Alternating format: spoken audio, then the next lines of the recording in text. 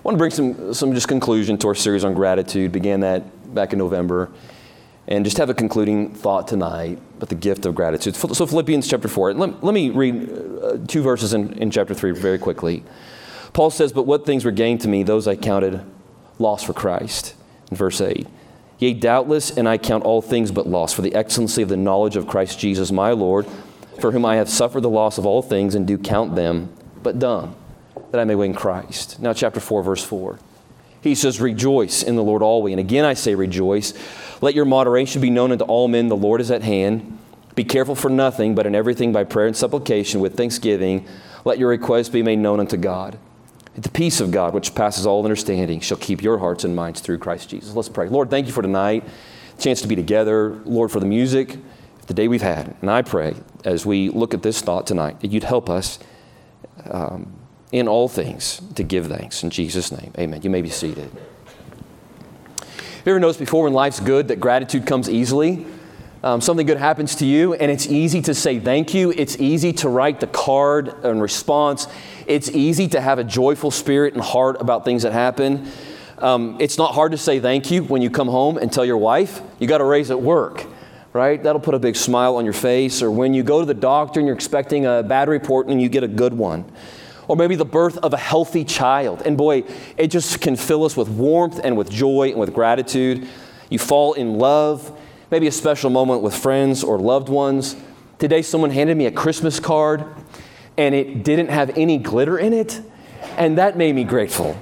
And then it also had a check in it too. So 2 bonus points there. You know, that just makes you smile. It makes you happy. And it didn't have any glitter in it. Did I mention that it didn't have any glitter in it? My wife likes glitter. You know, when we experience these things, we are naturally grateful. Gratitude is easy. It's effortless. We don't have to work at it. You would have to be a real curmudgeon if you can't smile, if you can't be happy and be grateful when life is really good. And somebody gives you a check or someone expresses some type of love to you, it's easy to say thank you. But automatic gratitude exits when life isn't easy. Suffering, difficulty, sorrow, it robs us of easy gratitude. When life falls apart, joy and expressing gratitude do not come naturally. And if we want to have gratitude, and if we want to have joy, even when the chips are down, when life is hard, when we don't understand, when God's working or doing something and we aren't aware of it, or when our bodies are frail and sick and aging, and if we want to still have that kind of gratitude, then we have to fight against our natural tendencies. Tendencies like anger, tendencies like resentment and sullenness, and depression and self-focus. These are unwelcome guests of our heart. And sometimes, if we're not careful, they don't just become guests, they become permanent residents. And it is our responsibility to root them out and to remove them. But it is only done through great effort. In Paul's letter to the Philippians, over 16 times, he mentions these ideas of joy. He mentions these ideas of rejoicing. It's a fun book to read. It's a fun book to spend time thinking about. But those words did not come cheaply to the Apostle Paul. Our guide in Corinth, when we were there, walked us all over the old ancient city. It was truly amazing. And toward the end of the tour there in Corinth, we found ourselves in the city square and in front of the Bema seat. And so, Andrew, if you'll show that photo, I think that's what you had up there earlier. Pastor mentioned that this morning, that we will stand before the Bema seat of Christ. And again, you have to remember, the New Testament was written in the Greek language and with Greek ideologies. And so as you come into Corinth, here's the Bema seat. Maybe? Is there anybody up there? Okay. Andrew, show that picture. Thank you. Okay, so here's Corinth. This is the remains of the city of Corinth. Go ahead and go to the next picture, Andrew. Here is some of the city square there, and then the next one. This is the Bema seat. This is where judgment took place. This is where the Apostle Paul would have stood on more than one occasion. Go to the next picture there. This is a picture of the Bema seat there in the background, and then in front of the Bema seat, there's that block, and it's called a punishment. block. And just leave it there for a second. If you were found guilty of a crime, there was a way that had two handles, and you would have been tied onto the block in a position like this, fully exposed. And you would have been set there. And then you would have been beaten. And our guide said that those who did the beating were often hardened Roman military generals and personnel who had retired into public office. And they were the ones who would administer this beating. When someone was beaten, he would scream, he would beg, he would plead for it to stop. Written history says that all dignity was lost in this moment. Around the prisoner, around the person being beaten would begin to be a pool of blood. But the pain was so intense and it was so great that their faculties would be lost and they would lose control of their bowels. And so here in this pool of blood would also be feces and urine because of the bowel movements being lost. The Romans wanted to set an example. Don't break the law. And they did. It was said that many people would be beaten so hard that frequently their rib cages would be showing when they were removed. Many died. But those who did not die had to bear the shame of being the guy that was beaten, of being the guy who screamed out, "Please stop," of being the guy who was humiliated. And our guide said that humiliation was often far worse than the beating itself. Paul was beaten by the Jews 39 lashes 5 different times. He was stoned by the Jews.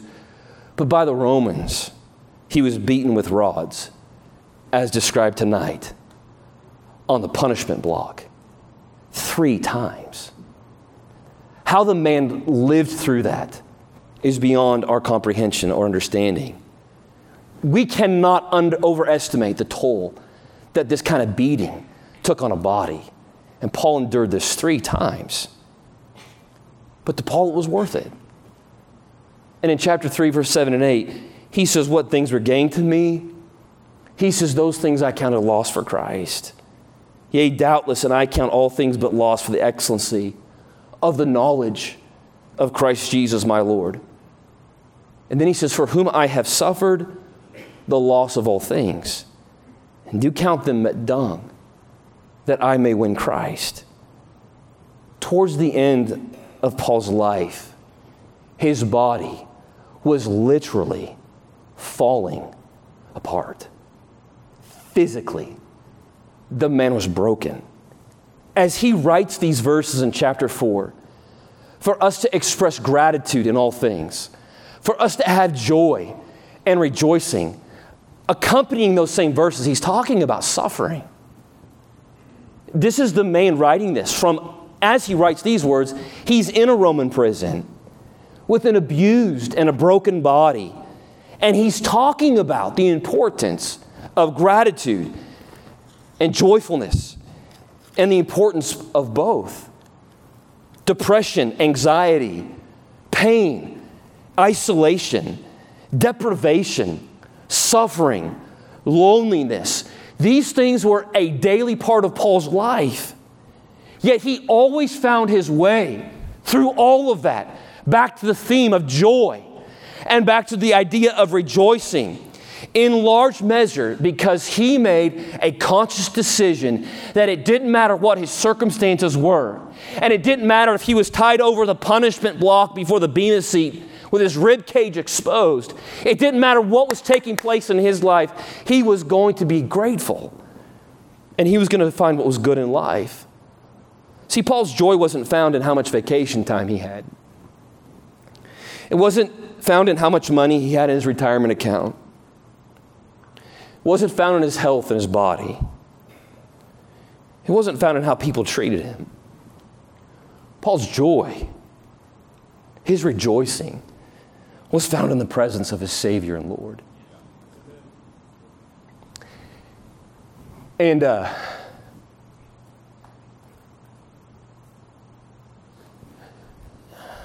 so, I didn't think I'd get emotional here, but I was standing in that place right there, taking that picture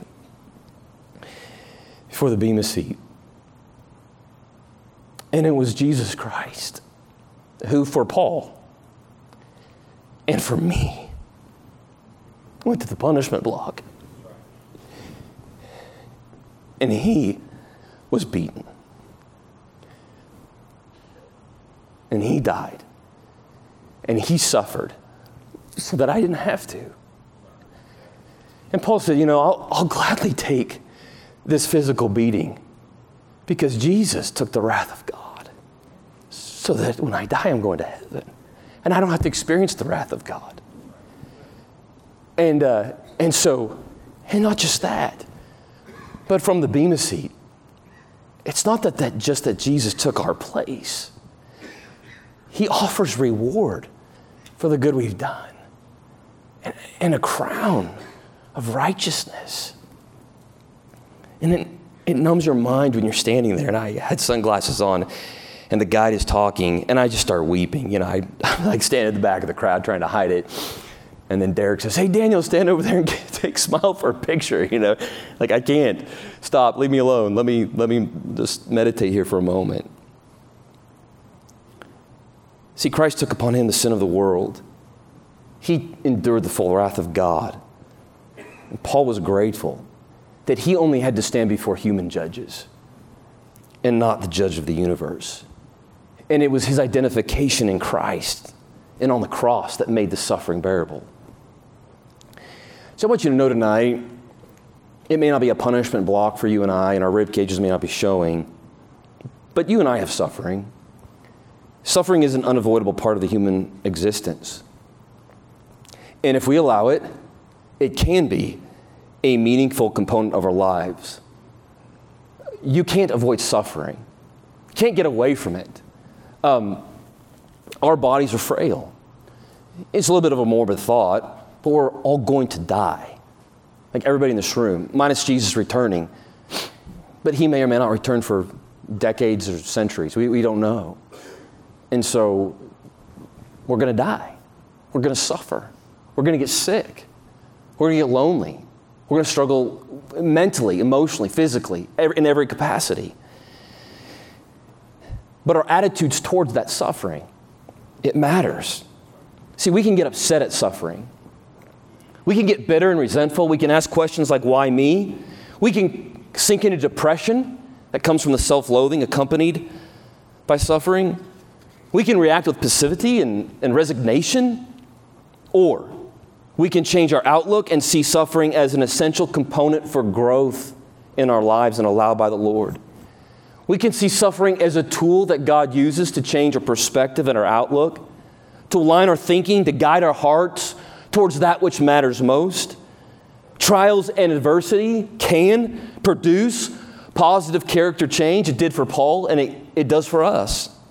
Deprivation, sorrow, and loss create new perspectives for all of us. And I want to make this point tonight. We must learn to separate suffering from expressions of gratitude.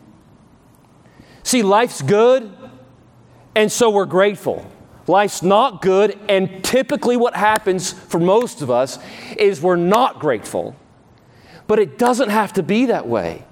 And Paul says it doesn't matter if life's good, and it doesn't matter if life's not good. It doesn't matter if I'm surrounded by friends and a meal, or if I'm over the punishment block being beaten. He says, in all of these things, I can find things to be grateful for. My gratitude is not tied to my circumstances. And that's the challenge. And like Paul, we have to learn to separate how we feel from expressions of gratitude towards others in our lives and towards our God. We have to change our viewpoint of suffering to align with Jesus and to align with the Apostle Paul. But instead, we too often, allow our gratitude to ride the wave of our circumstances. And we have to choose to have a stance towards gratitude that says whatever takes place, I can be grateful. Because a grateful stance towards life is immune to circumstance. This was the stance of Paul. This was the stance of Job. He lost everything. His health, his children, his loved ones, it all evaporated on him. But he still maintained a disposition towards God of gratitude. I can be, if I choose to be, grateful in all things. And when we decide we are going to divorce our gratitude from our circumstances, we take the self-destructive emotions that we feel, the things that hurt us, the things that make everything so much worse. And instead, when we look at the bad and we say, I'm going to find the good, and I'm going to see the areas that I can be grateful for, and I'm going to be grateful that even though I'm walking through this, I have a God beside me. And when we get to that place in our life, all of a sudden those negative emotions get transformed. And all of a sudden they're replaced. And they permit healing and they permit restoration. See, a grateful person will tend to see good in situations and notice less of what is bad. But ungrateful people tend to see bad. And so if you look at a circumstance and all you can see is negative, and all you can do is complain, and yet someone else comes alongside and they see the good, typically this person's the grateful person and this other person is the ungrateful one. Those with the virtue of gratefulness will become grateful for the way painful circumstances allow growth. And this is where Paul found himself. As tragedies transformed into opportunities for Paul, he began to heal. And he had a fresh perspective on life. And we can too. We, by God's grace, will never suffer to the extent that Paul did. But we suffer. And Paul said, look, this suffering and these things I don't like. They're creating other opportunities for me to share the gospel, to see the Lord in a new and fresh way. And that's what the man did. There can be a disconnect between your attitude and your life circumstance, but you're going to have to make it so. You're going to have to make that choice.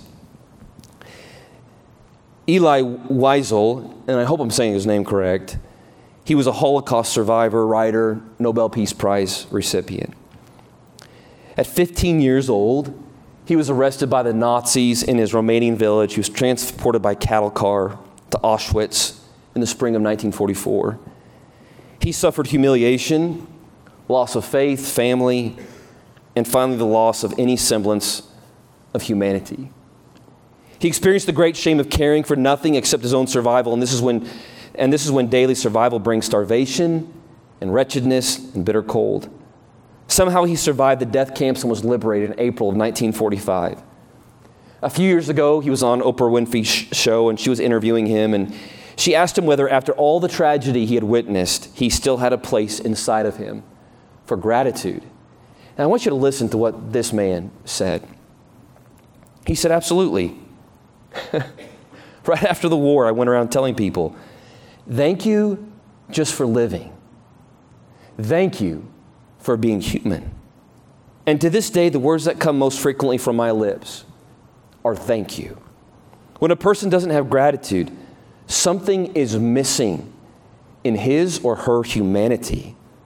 A person can almost be defined by his or her attitude toward gratitude. For me, every hour is grace. And I feel gratitude in my heart each time I can meet someone and look at his or her smile. Here was a man who wasn't just grateful to be alive.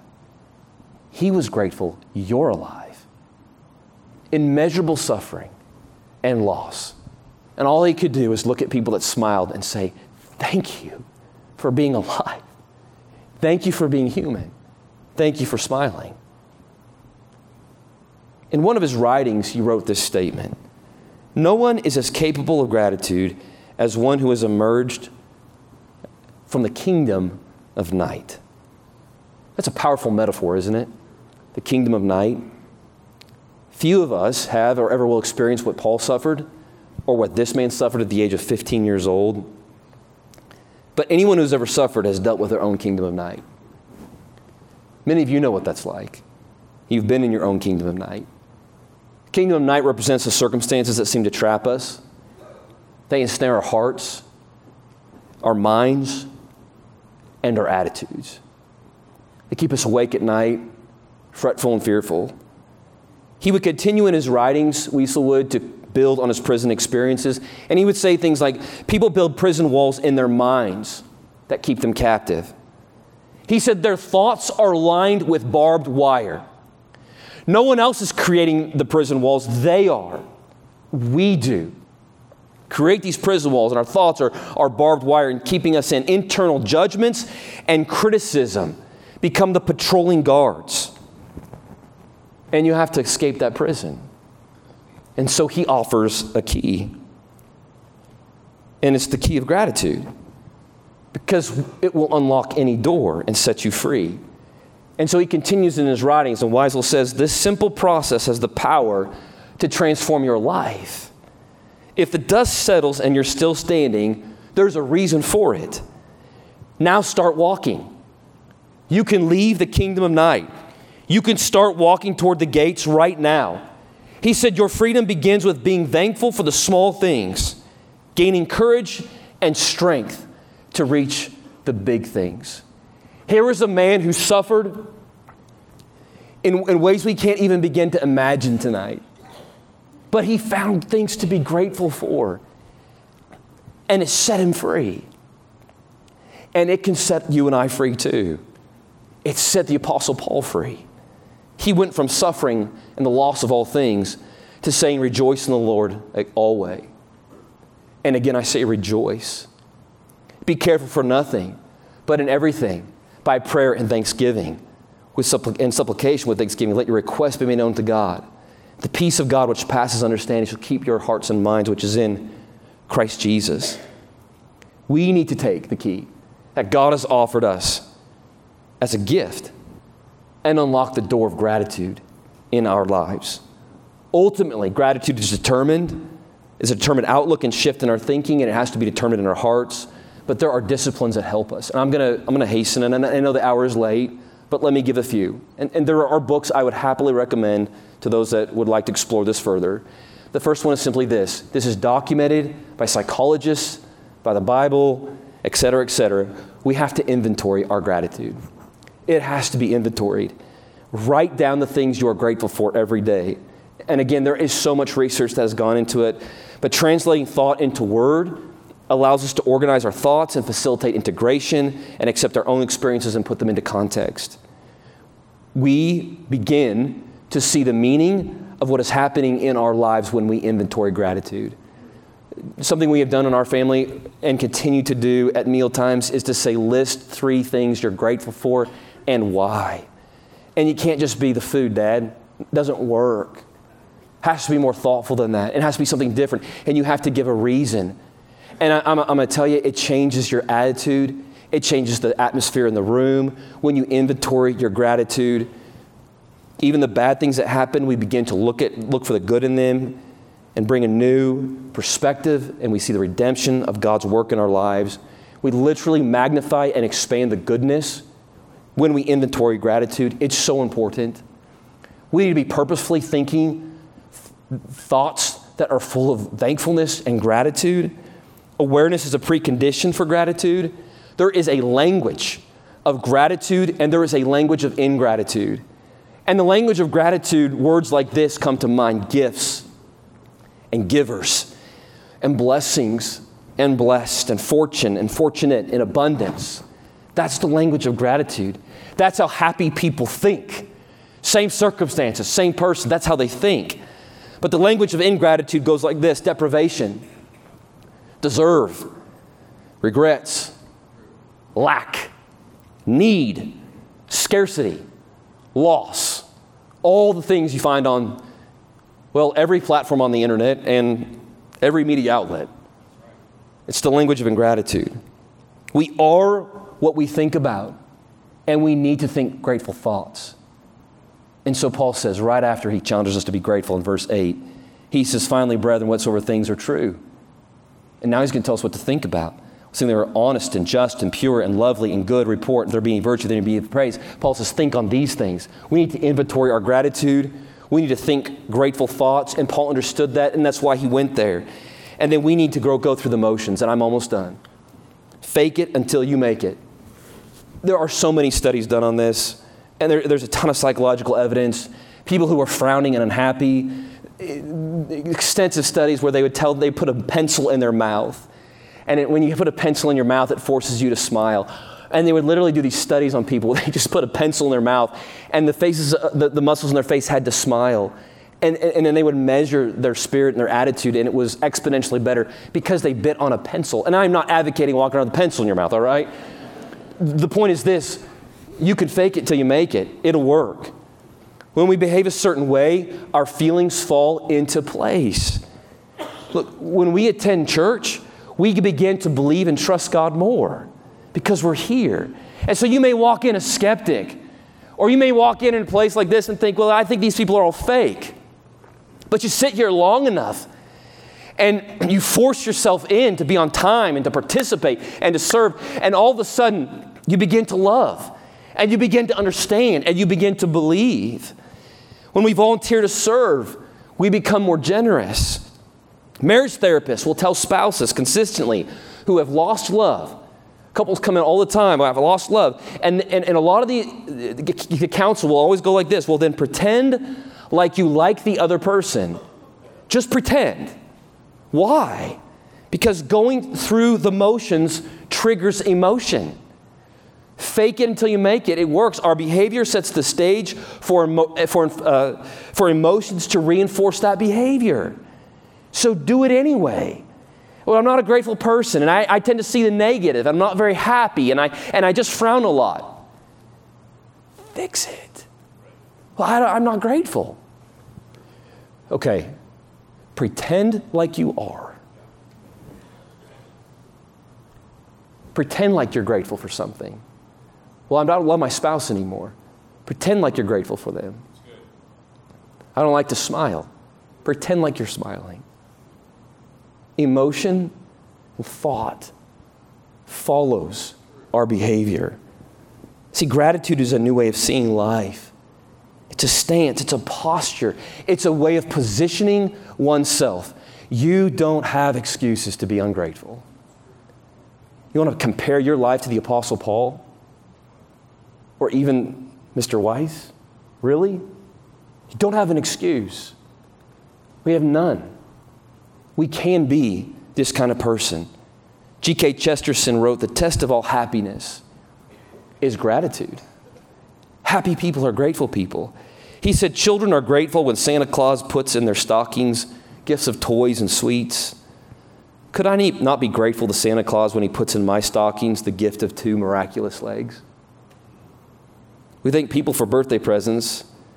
Can I thank no one for the birthday present of birth? See, it's perspective. You have something always to be grateful for. Tonight I'm going to challenge you with this. I don't know your circumstances. I don't know the health of your body. I don't know your economic positioning.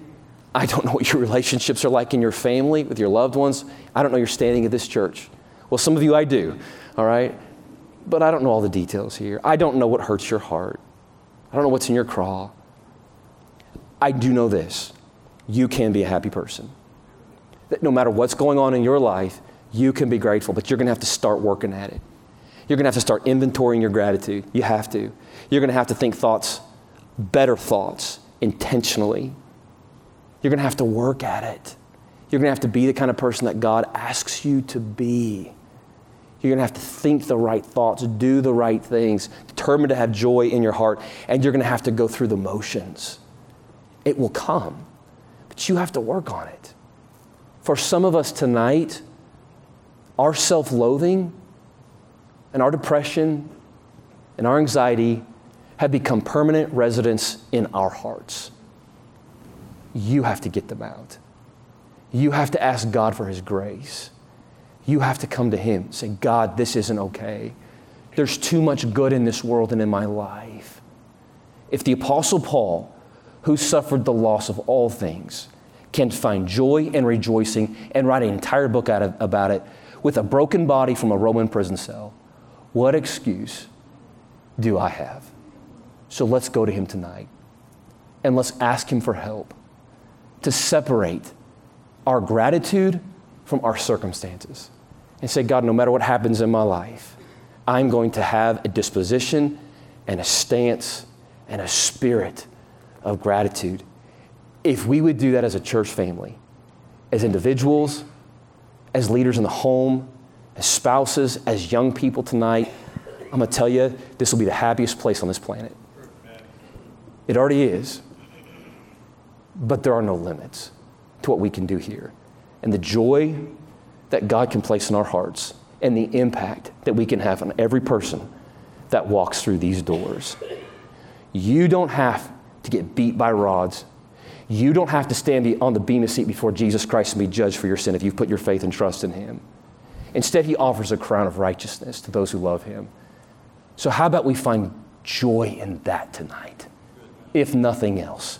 How about we find joy in the presence of people in this room who actually care for you, whether you believe it or not? They're here, and there are smiles all around. Let's inventory that tonight. Let's take account and say, God, thank you. And let's be the kind of people He expects us to be. Let me ask you to stand tonight.